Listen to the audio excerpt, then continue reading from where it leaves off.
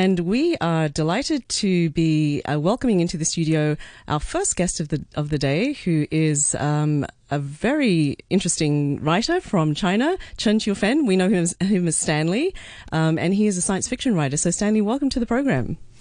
Good to be here, Karen. And we're on Facebook Live as well. So if you go to my Facebook page, Karen on RTHK Radio 3, you can see as well as hear Stanley.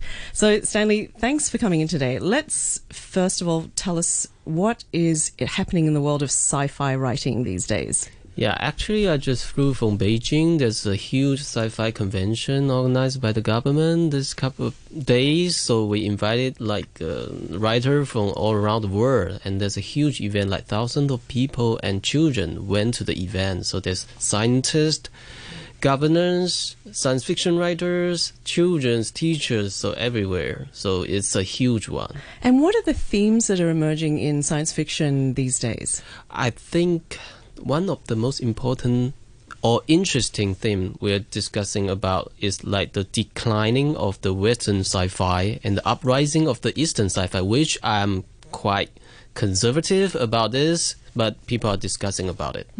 What would you say the differences between Western and Eastern sci-fi? I think for a long time, because it's an imported genre from the Western, so the people in Asia, like Japan, China, and Korea, actually we learn a lot from like Western sci-fi. So actually there's no a lot of difference before, but now we try to find our own voice. We try to develop something like Eastern philosophy and value and perspective of the world within our work. But I think it's just at the very beginning of this process. Okay, so you're most well known for the book that you wrote called The Waste Tide. Yes. So for listeners who aren't familiar with that, can you tell us about that and what that was all about? Yeah. Waste Tide is a near future dystopian novel which came out in Chinese like 6 years ago, but this year we got it been translated into English, Germany, Japanese, like maybe 10 languages, so into different markets. It's about like electronic waste. Like ecology, environmental issue happen in near future China. So there's like waste workers, like migrant workers working without protection to disassembling all this electronic waste. So it caused a lot of problem. But there's a protagonist, a Mimi, a waste girl. She got infected by some viral and she becomes some post-human and leading the people to fighting against the corporates, the corrupted corporates, and that's very typical cyberpunk theme. So I'll say it's environmental, it's ecology, it's post-human, it's cyberpunk. Okay, Yep. So definitely the environmental and the ecology side is not far from the truth, right? Yes, yes. Actually, it was like the raw material actually is from a real town named Guiyu, not very far from my hometown, Shantou. Is used to be the center of the world electronic waste recycling. But now the policy forced them to upgrade the technology, so it become cleaner. But also, there's still some permanent pollution in the soil, and the damage to the people still there. Right, and that's never really going to go away, Yes. is it? Yeah. Do you think that a lot of science fiction now is actually, kind of close to the truth? Yes. Yes, I think so. Actually, to me, is the realism nowadays compared to those traditional realism. Yeah, because technology is so deeply embedded into our daily life.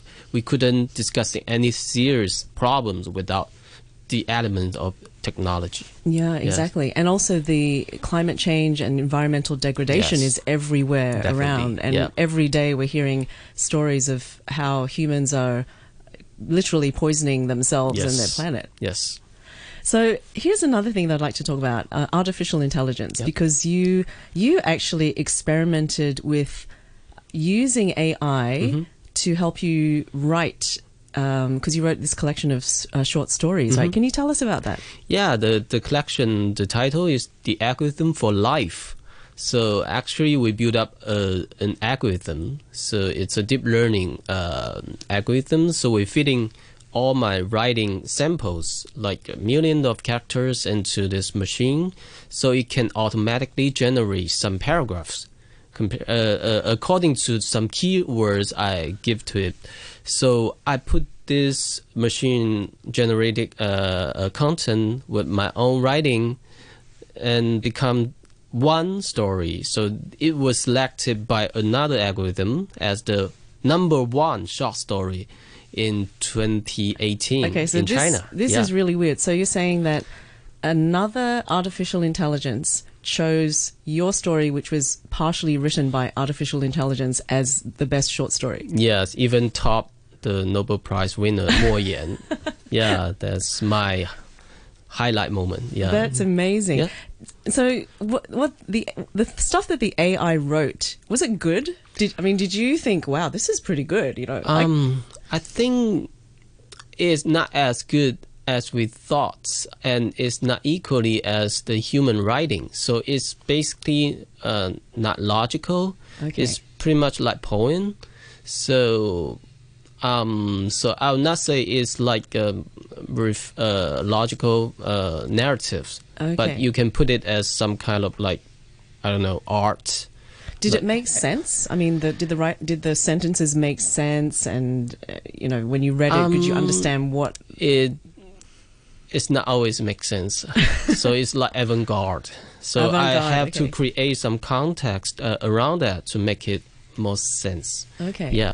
But do you think with refining an algorithm, we could eventually get to the point where an AI could write a really good story? Yeah, I think it's possible, because right now, like, the algorithm is evolving like every couple of months. So at the end, it's all relevant to the power of computing. So if we got to have this kind of powerful, like, quantum physics, quantum computer, and we can fit it in enough data package, so I think it can come up with something very close to human writing. And yeah, you couldn't tell the difference between machine writing and human writing. Wow. I think that they will be maybe within 10 years. Okay, so that leads to the next question. What does that mean for writers? I mean, does that mean that human writers are going to be out of a job? Yeah, I think one most important or interesting thing is, like, machine, they don't have the life experience. They couldn't censor the world with their own eyes, with their own nose, ear, and skin. So all their input is like by human, by others. So they not like originally can generate any real feelings. That's the problem.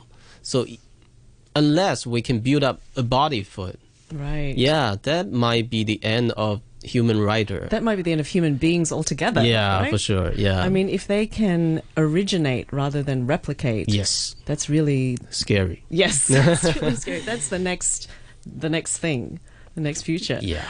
Okay, so getting back to the Litfest, which is why you're here tonight, you're actually doing a sci-fi writing workshop, yes, right? So tell us about that.